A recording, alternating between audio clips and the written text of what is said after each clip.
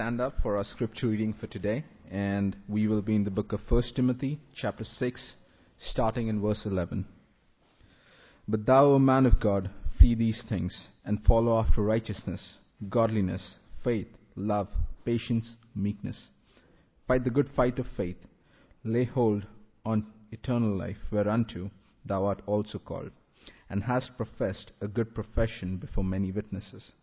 I give thee charge in the sight of God, who quickeneth all things, and before Christ Jesus, who before Pontius Pilate witnessed a good confession, that thou keep this commandment without spot, unrebukable, until the appearance of our Lord Jesus Christ, which in his times he shall show, who is the blessed and only potentate, the King of kings and the Lord of lords, who only hath immortality, dwelling in the light, which no man can approach unto, whom no man hath seen nor can see, to whom be honor and power everlasting.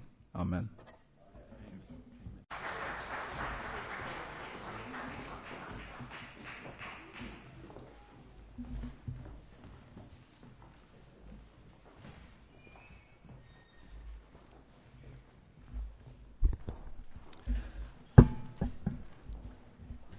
Sister Angela, you're here. I don't know if you weren't here earlier, were you? Did you? Oh, okay. Can you come on up here then? Because we gave out our certificates.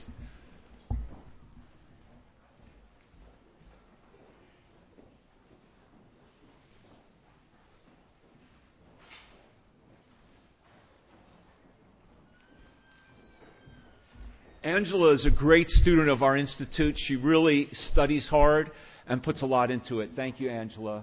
God bless you. Give her a hand, because I know it was hard for you. She went down to Costa Rica in the middle of the semester, too, to be with her parents. So God bless you, Angela. Thank you. Oh, yeah.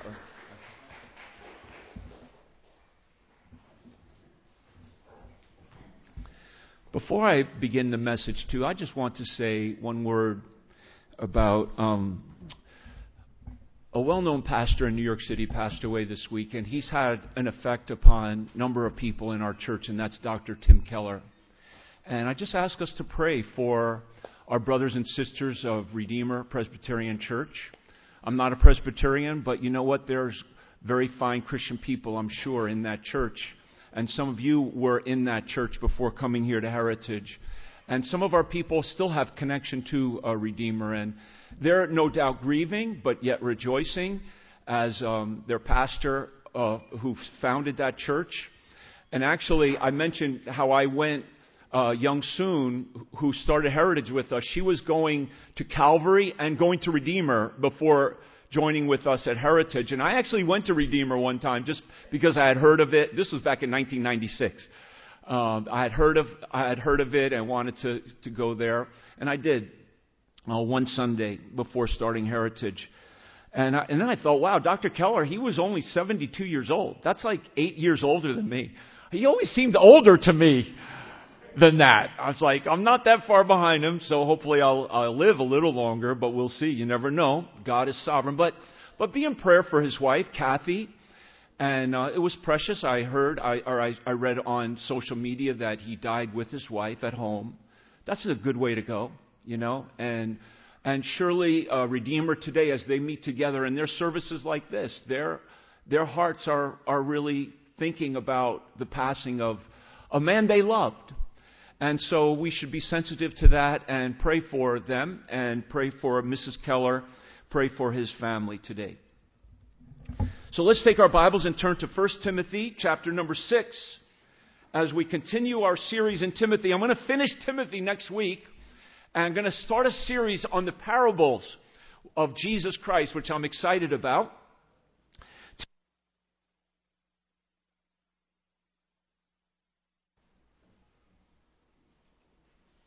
And let's just here today in 1 Timothy chapter 6. You could turn that down just a little as well. Verse 11. Thank you. Let's read it together. 1 Timothy 6:11, God's Word. But thou, O man of God, flee these things and follow after righteousness, godliness, faith, love, patience, meekness. Let's pray. Now, Lord, please take this time and glorify your name through it, we pray. In Jesus' name, amen. So Michael Statler was a man of God, and his wife, Margaretha, was a woman of God. So ladies, don't tune out on a message entitled, "Oh Man of God." This godly couple, they were believers of great peace, yet they were condemned and died for their faith on this very day. Some say May 20th, but May 21st, others say, back in the year 1527. And this is what the sentence against Michael Statler read. Michael Statler shall be committed to the executioner, who shall first cut out his tongue, and then chain him to the wagon, and there with glowing iron tongs twice tear pieces from his body.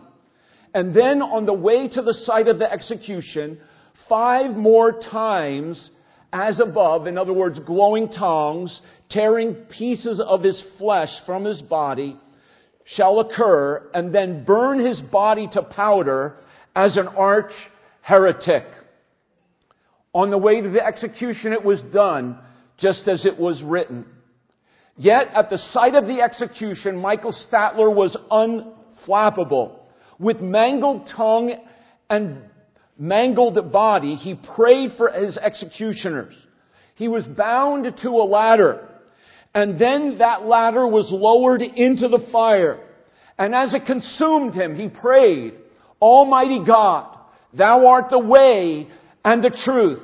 I will with thy help this day testify to the truth and seal it with my blood." As he burned, the ropes on his wrist were broken. And he promised the Swiss brethren, this happened in Switzerland, that he would give a sign that a martyr's death was bearable and that he was remaining steadfast to the end. So when the fire severed the cords which bound his hands, he lifted up his hands and spoke his final words, "Father, I commend my spirit into thy hands." His wife, Margaretha, was drowned a few days later. They drowned many of these early Anabaptists to mock their rebaptism. And no doubt that they drowned him indicates that these Anabaptists did practice immersion, my understanding.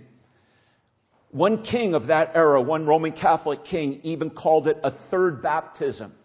He said that the third baptism, drowning these believers, was the antidote to rid the world of these Anabaptists. And believe me, they worked hard to do it. Many of these early Anabaptist leaders were put quickly to death. So what had Thomas Statler done to merit such a terrible death?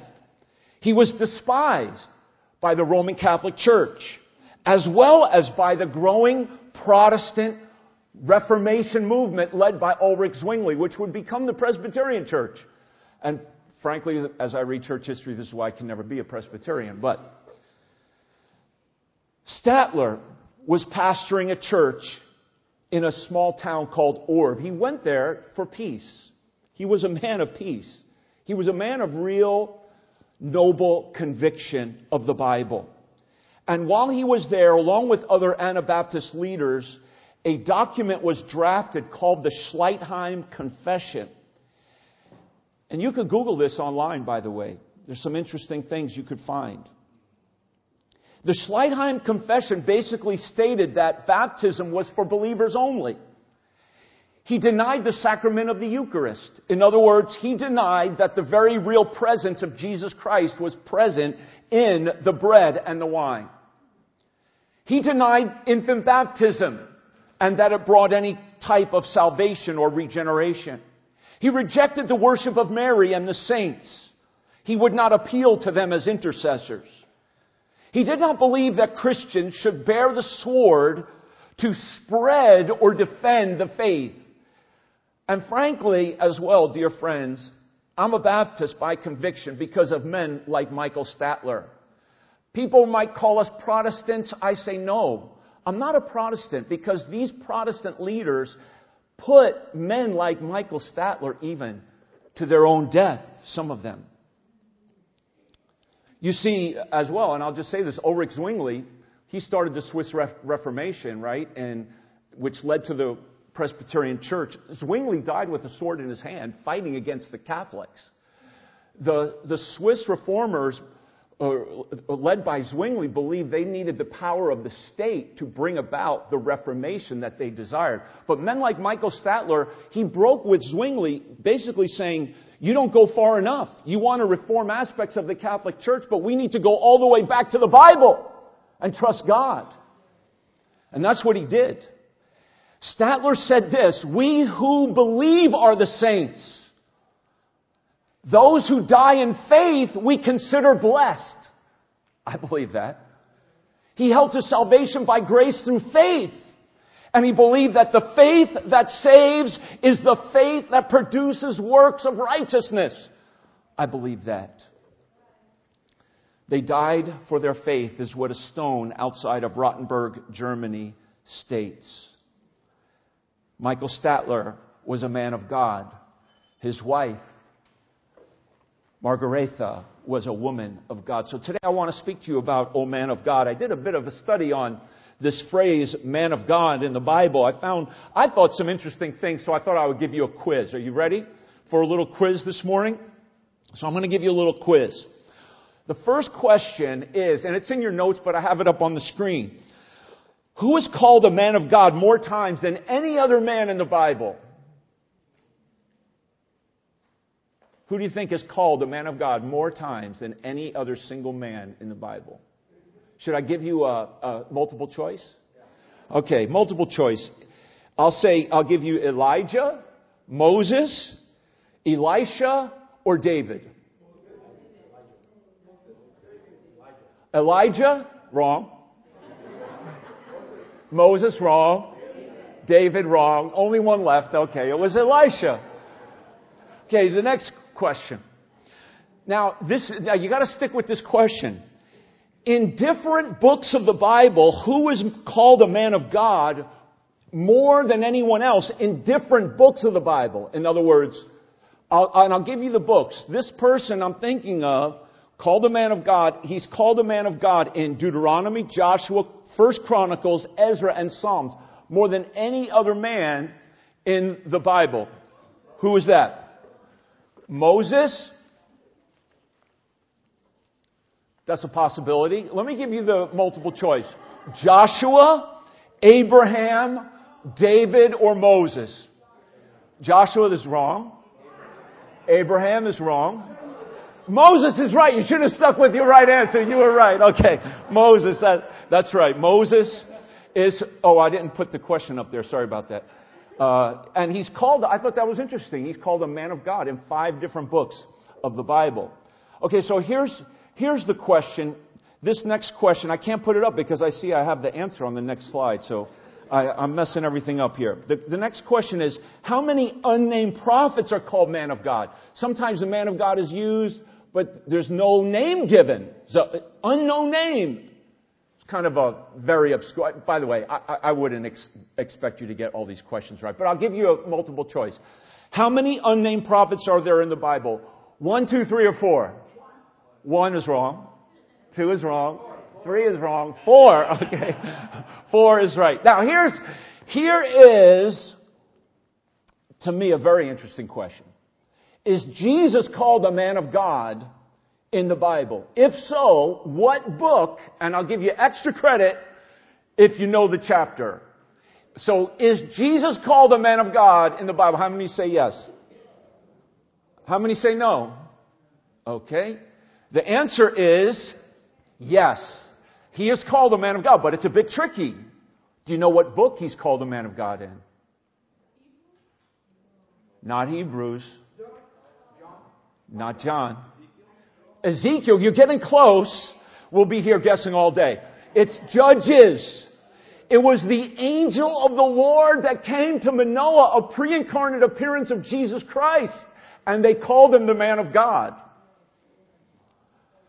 Now, there's only one man specifically called man of God in the New Testament. And guess what his name is? We just read him. Timothy. The term man of God is only used twice in the New Testament. Speaking here of Timothy, and then the last time it's used, it is speaking of anyone, women including being a woman of God, whose lives are being shaped and equipped and super equipped by the Word of God. 2 Timothy, what does it say? This is the last time this phrase is used in the Bible, that the man of God may be perfect, thoroughly perfected, thoroughly furnished unto all good works. So all of us can be men or women of God. So let's talk about a man of God for just a few moments this morning from this passage of Scripture. More than anything else, a man of God is one who belongs to God. He's of God. He stands for God. He represents God. He speaks the Word of God because the Word of God is in their heart. And they're living by the Word of God. A man of God is one who belongs to God. And there's 4 things I want us to see from this passage of Scripture about a man of God this morning. The first thing is that a man of God is in continuous motion. He's in continuous motion. What's the motion of a man of God? What does it say in verse number 11? It says, "Thou, O man of God," what does it say then? "Flee." And then he says these things. Flee the love of money. Flee the false doctrines that are so promoted in the church. Flee these things. He just talked about the love of money and the false teachings. And then he says what? Follow. Follow after righteousness. And then he says, what's the first word of verse 12? Fight. So these are the 3 words of constant motion of a man or a woman of God. Flee, follow, and fight. Are you fleeing evil? Are you following righteousness? Are you fighting for the Lord? That's constant. These are 3 commands given in the present tense, which means we're to do it continually. That's why I say a man of God is in continuous motion. And there's aggressiveness in this action. This is aggressive in action. Now, a man of God is not obnoxious, but he's on the move. We're not just reacting, but we're taking initiative. We're working. We're fleeing evil because if we don't flee evil, it will catch us. And we're following righteousness because if we don't follow righteousness, it will elude us.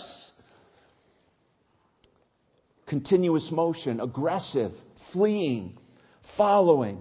Now notice what he says to follow. There's 6 things. You know, the Bible's so amazing. We could actually take a whole sermon and preach 6 sermons on just those 6 things, which we won't.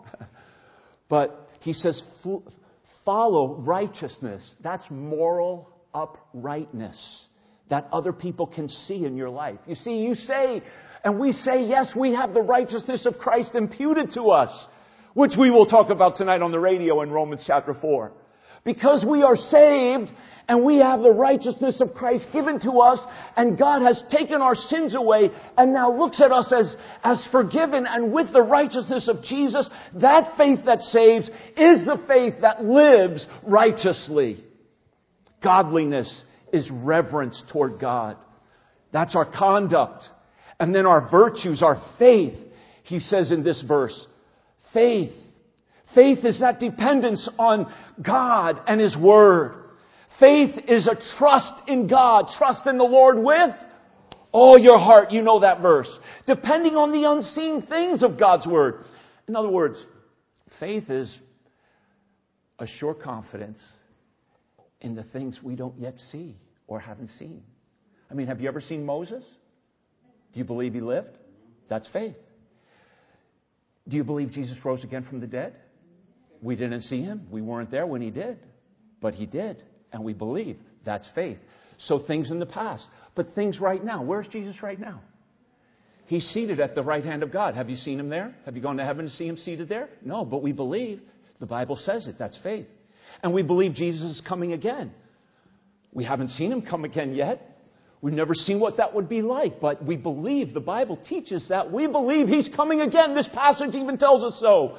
So faith is that confidence and that dependence upon the unseen realities of God's Word written, past, present, and even future. Faith, love, is sacrificial service without receiving anything in return. Patience, abiding under a difficult situation. We've looked at that word in Timothy about meno. Remember, abiding under is literally the word of patience. And meekness is what we must have in a world that is hostile to us. Do you realize that?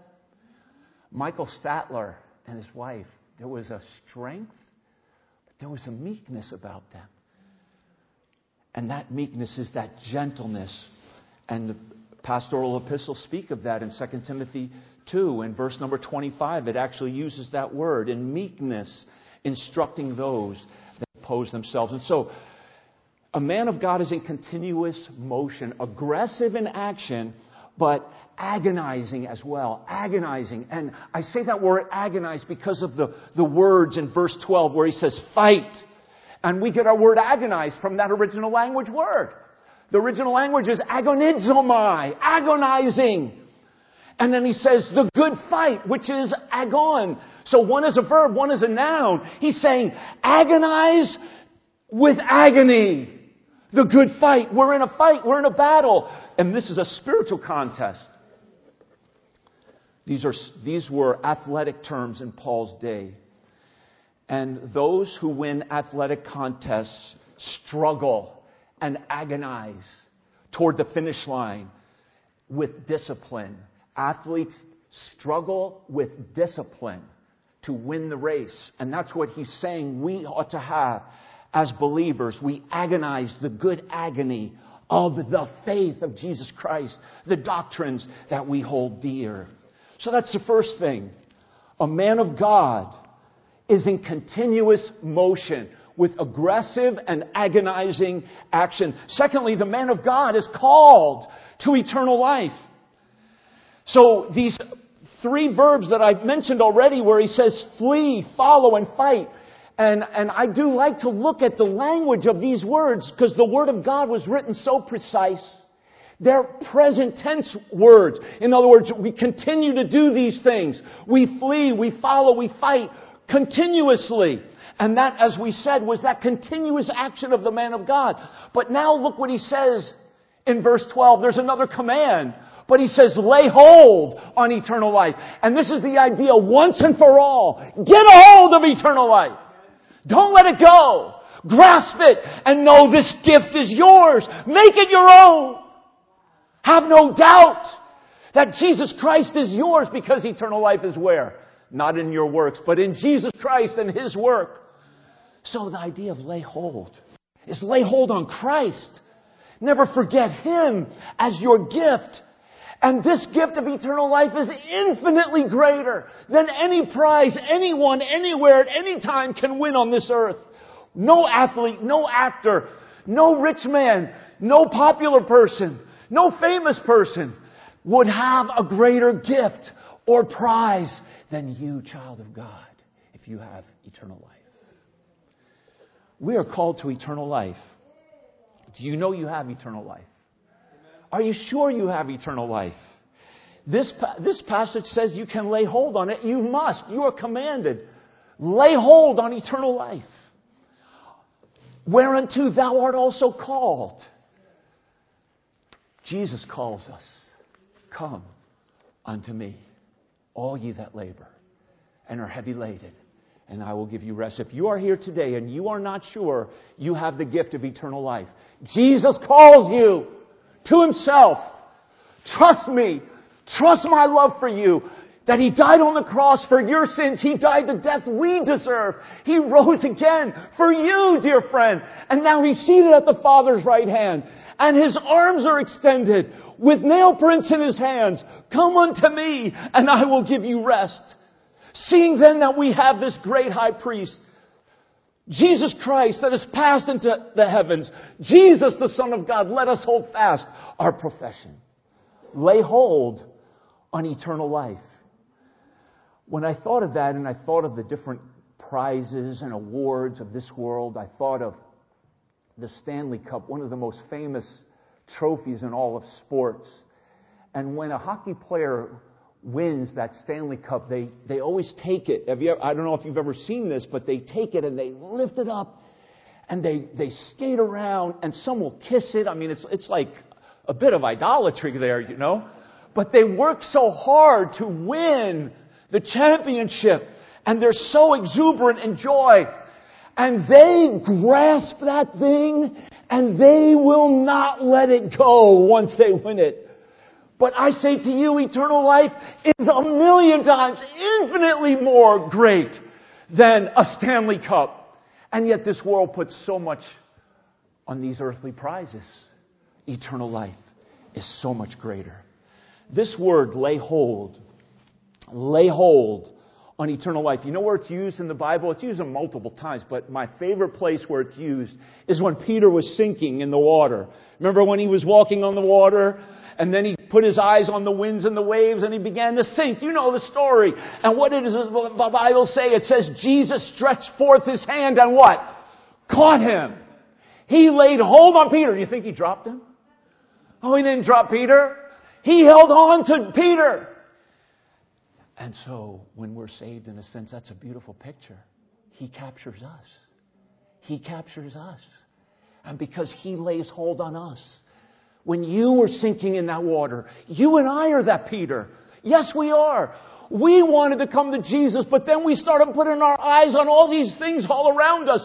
And we got mesmerized by the winds and the waves. And then we begin to fear, and we didn't make it to Jesus as we thought. But we wanted to come to Jesus, and He sees that heart, and He reaches out, and He catches us.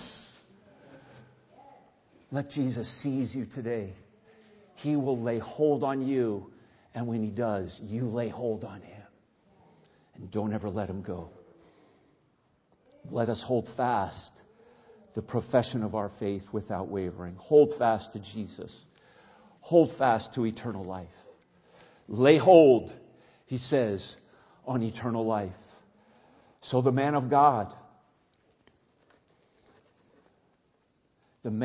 is in constant motion. The man of God is called to salvation and eternal life.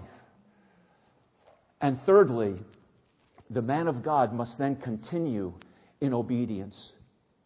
Verses 13 and 14. And notice these verses, and I think they're not so familiar to us, so let me read them again in 1 Timothy chapter 6, 13 and 14. Again, Paul says to Timothy, I give thee charge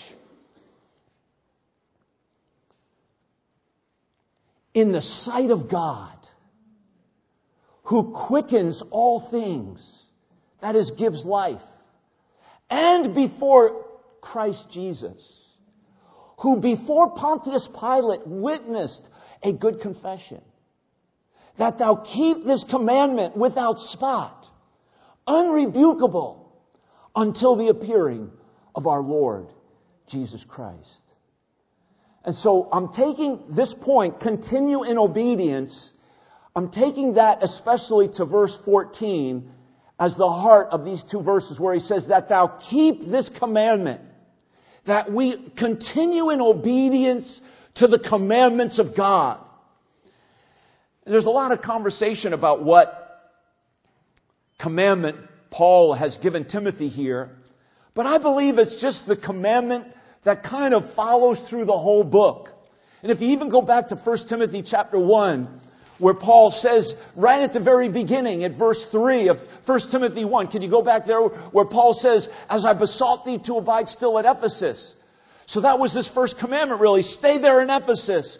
And when I went into Macedonia, that thou mightest charge some that they teach no other doctrine. That's his commandment. You don't teach any other doctrine but the doctrine of Jesus Christ. Great is the mystery of godliness. And the heart of right in the middle of this book is that great doctrinal statement about Jesus Christ. 1 Timothy 3:16.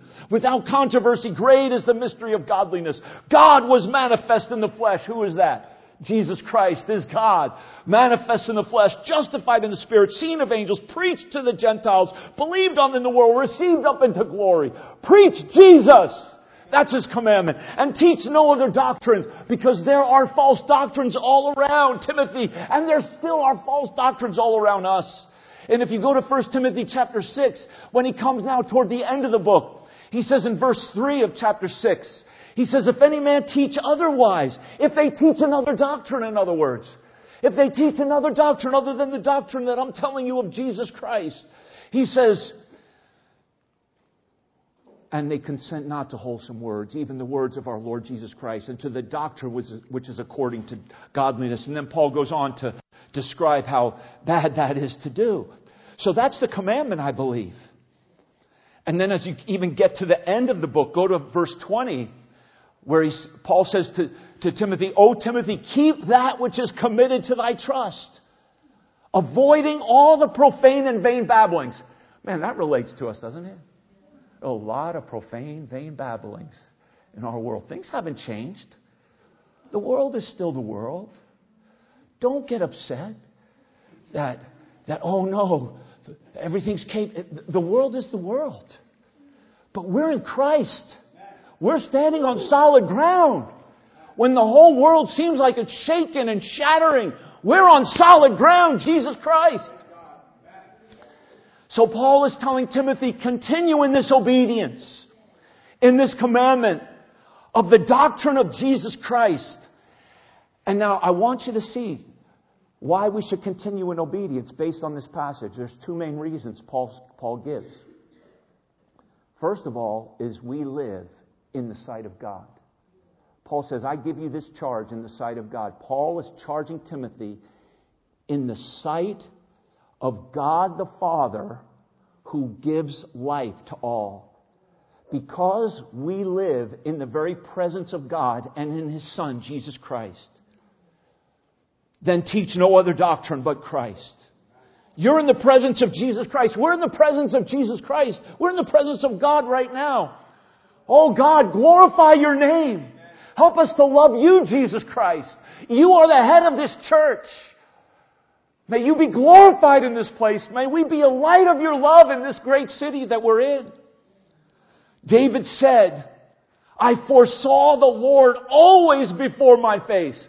He is on my right hand and I shall not be moved. That's how we live the Christian life. In the presence of God who gives life to all. And Paul is reminding Timothy of that. And then he says, we live not only in the presence of God who gives life to all, but we live in the presence of Jesus Christ, who gave a good confession for us before Pontius Pilate. That's very interesting that Pilate's name would come into a pastoral epistle, isn't it? But here it is. And again, people say, well, what kind of a confession? What does Paul mean when Paul's saying, I charge you in the sight of God, who gives life to all things, who quickens. God raises the dead. Hallelujah. Aren't you glad He raises the dead? Amen. But then he says, I charge you in the sight of Christ Jesus, who died but is alive. He's been raised from the dead. And then he says, who before Pontius Pilate witnessed a good confession. Now, what exactly is that good confession? There's different ideas, and I don't think any of them are necessarily wrong. Some say, it was when he confessed before Pilate that he was a king.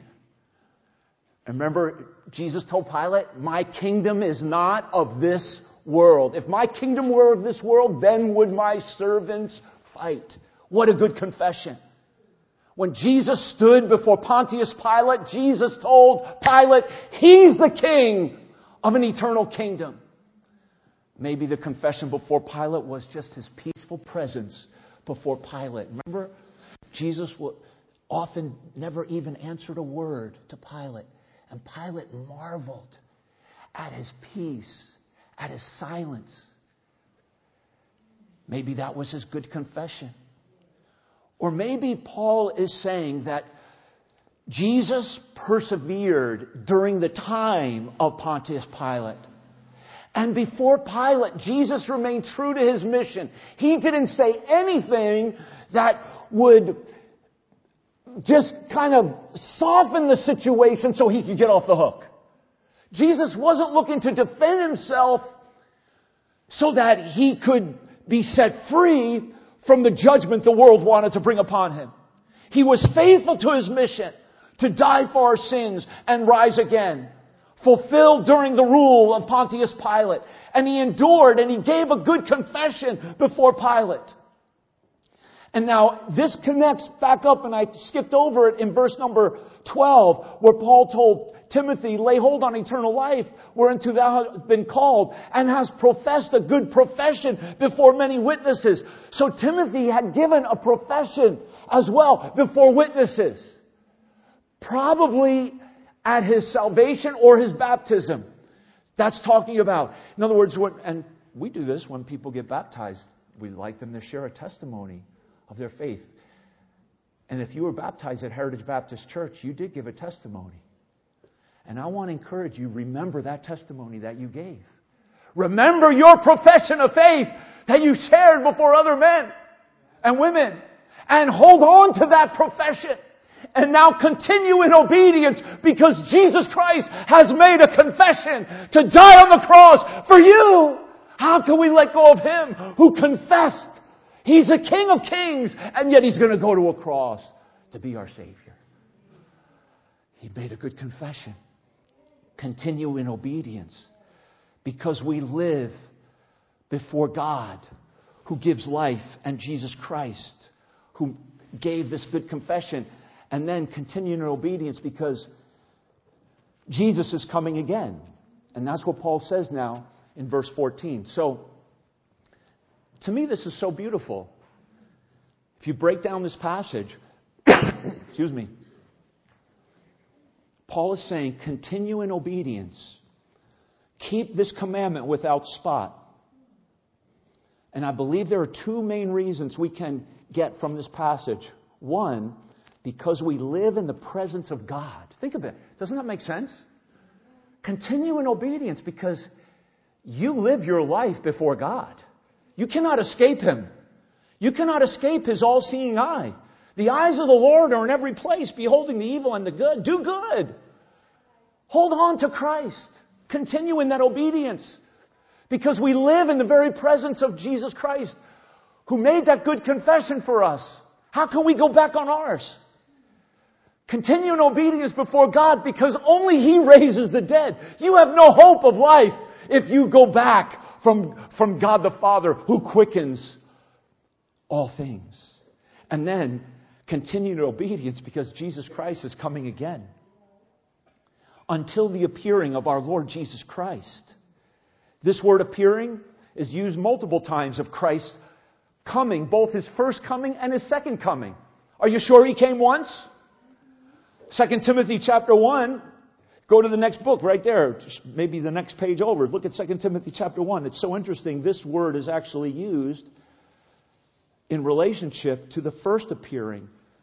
It says, but now is made manifest by the appearing of our Savior Jesus Christ. He appeared. Are you sure He appeared the first time? It says He's appearing again. Are you sure of that? Are you just as sure of that? Amen. Just as sure as I know Jesus came once, He's coming again. And because of that, I want to continue in obedience, because, again, there is an imminency to this word where it says that the appearing of Jesus Christ. And I do believe that the coming of Jesus Christ for His church can be at any moment, in the twinkling of an eye. We need to be ready for Him to come. And lastly, O man of God, O woman of God, be faithful to the Lord. Be a woman of God, dear ladies. Be a man of God. We need men and women. And by the way, it does say man, and I realize that, but I want to include you ladies in that. But a man is a man. And we need men to be men of God. They're trying to destroy.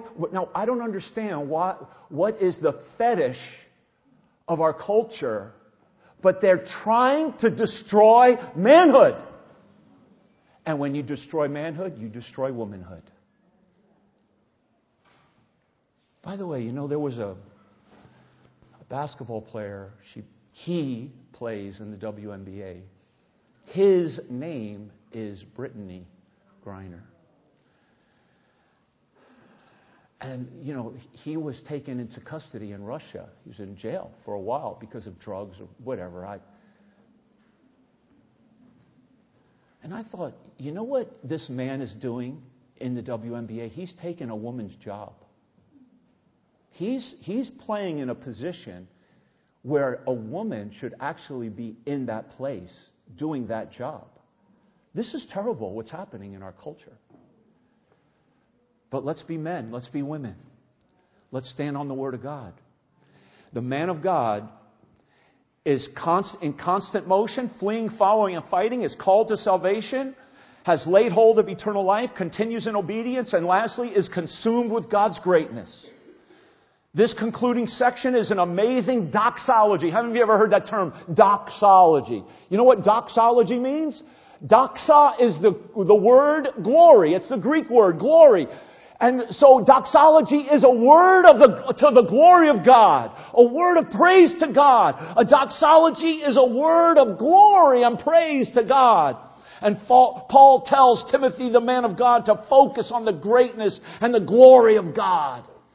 And this statement about God is directly aimed at the emperor worship of Timothy's day. Don't get trapped. Don't get caught up in the emperor worship of the culture, but worship God. And he uses at least 8 great attributes of God in this passage. And let me flat out say, beloved, be loyal to God the Father, God the Son, and God the Holy Spirit. Be loyal to the Word of God. Don't be loyal to man, ultimately. Don't be loyal to a church denominational label. Don't be loyal to a political party. Don't even ultimately be loyal to a human government. Because everything in this world is going to crumble. Every human government is going to crumble. The United States of America, we should be as best citizens as possible, but our ultimate loyalty is to the kingdom of God. And our ultimate loyalty is, and I love our Constitution, but our ultimate loyalty is to the Word of God. And our ultimate loyalty, I love a Baptist church. As I study church history, I thank God I'm a Baptist. I do. But my ultimate loyalty is not to the name Baptist. It's to the Word of God. And to the person of Jesus Christ. Look what Paul says of God here. And just quickly, God is the sovereign master of the seasons. In verse number 15, which in His times He shall show. In His times. God is the sovereign master of time. His time is the right time. And He is sovereign over all time. It says, who in His times, emphasizing He's the sovereign master of the season. And notice what it says. It says, He's the blessed God. You know what that word blessed? It means happy. Next time you're depressed, just look at God. He's happy. Let the happiness of God put a smile on your face. God is happy. This is the same word Jesus used in the Beatitudes. Blessed are the poor in spirit. And those words, blessed, means happy. This name is used for God. He's the blessed God. And His reign is invincible and universal. It says He's the King of kings. He's the only potentate. That's a big word. That means He has all authority. He's the only one with all authority. He's the King of kings, it even says here, and the Lord of lords. This is speaking, I believe, of God the Father. And think of this. Many have tried throughout time to be King of kings. And that term is even used for earthly kings. Do you know what's used in the Bible? King of kings is used for earthly kings. You can look it up in 3 different places I found. But no human king has ever really been a king of all kings. They may have tried. They may have seen themselves as a King of kings. But there's only one King of kings, and it's our great God the Father, His Son Jesus Christ, and the Holy Spirit. His reign is invincible and universal. And then it says He is immortal. That means He's deathless. He's eternal. He's beyond time. And He's deathless. And then it says He dwells in the light where no man can approach. He lives and dwells in unapproachable light. Do you remember when God was there on Mount Sinai and there were thunders and lightnings and a thick cloud and ascending smoke and the mountain was quaking and the trumpet was blaring and there was devouring fire on top of that mountain and the people of God couldn't go near? That's only us. That's only the backside of His glory. God is it says He dwells in the light to which no man can approach. That's amazing. And I find it so, you know what's even more amazing? That when we get our glorified bodies, I believe we're going to be able to look at God. Because it says in Revelation that Jesus Christ, is He the light of heaven? He lights up heaven. Is there a sun in heaven? No. Who's the light of heaven? Jesus Christ. He's the light of heaven. That's in Revelation 21. The very next chapter says, we will see His face. We'll be able to look on the face of the one who's lighting up heaven. And He is therefore worthy. It says, He is worthy of honor, to whom be honor and all power. And then Paul says, Amen. So I close with this story. I want to tell you another story about another great Anabaptist. I'm already preparing for my institute class. And it is so inspiring. One of the early Anabaptists was Felix Manz. He was baptized as a believer, and I think we should celebrate this day on January 25th, 1525. It will be the 500th year anniversary of the first baptisms of this small group of Anabaptists who were baptized even though the laws were moving against them, and they knew when they got baptized that they could be put to death for it. And certainly those early Anabaptists died within 2 years of this moment when they were baptized. So Felix Manz was baptized January 25th, 1525. He would become the first Anabaptist martyr who would die at the hands of the Protestants led by Zwingli in Zurich, Switzerland.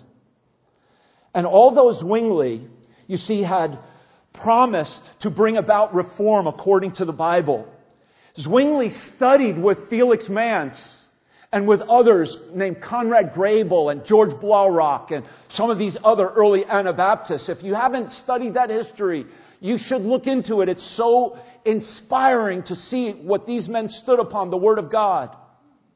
But then Zwingli turned against them because they believed they had to separate from the state. The Baptists believed they did not need the power of government to live for God.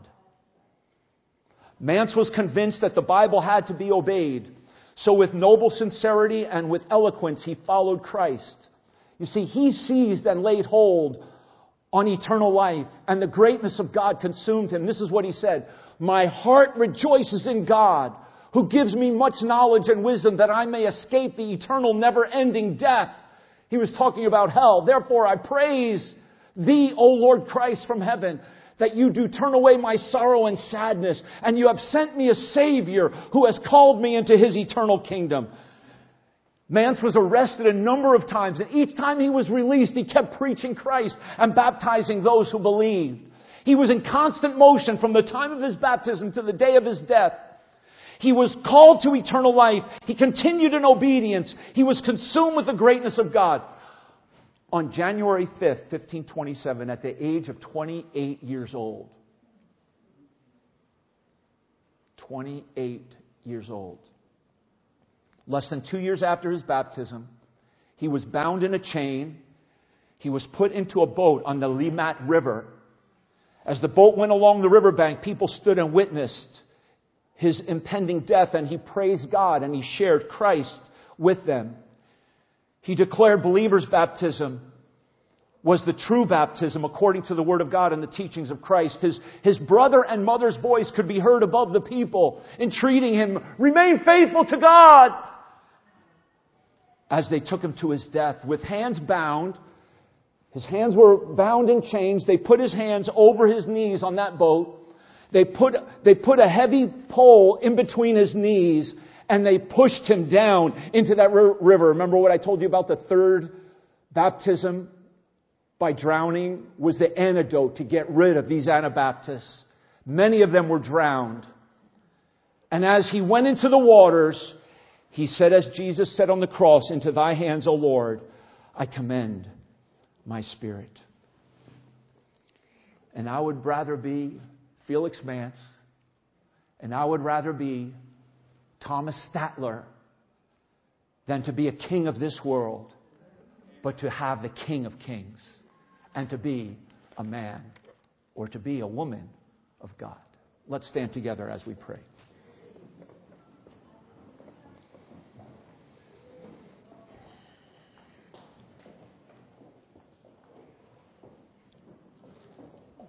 Let's just bow in the Lord's presence.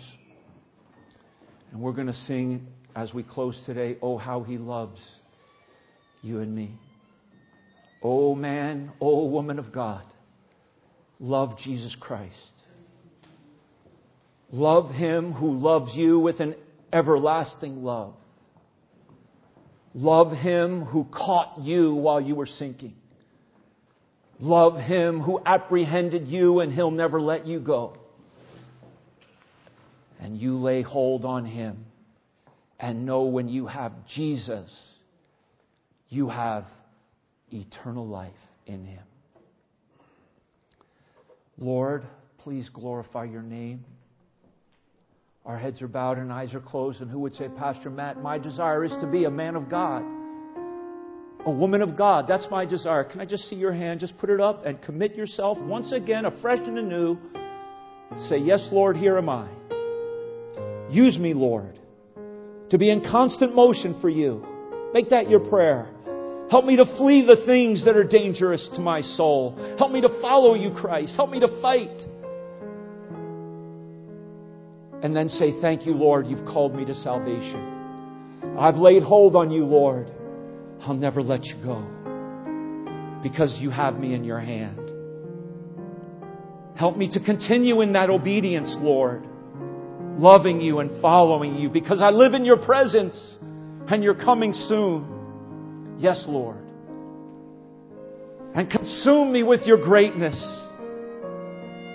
You're a great God, a happy God, King of Kings, my Lord. And I thank You that I could serve You. Thank You, Lord. You can put your hands down. Thank You so much. Praise God, dear church.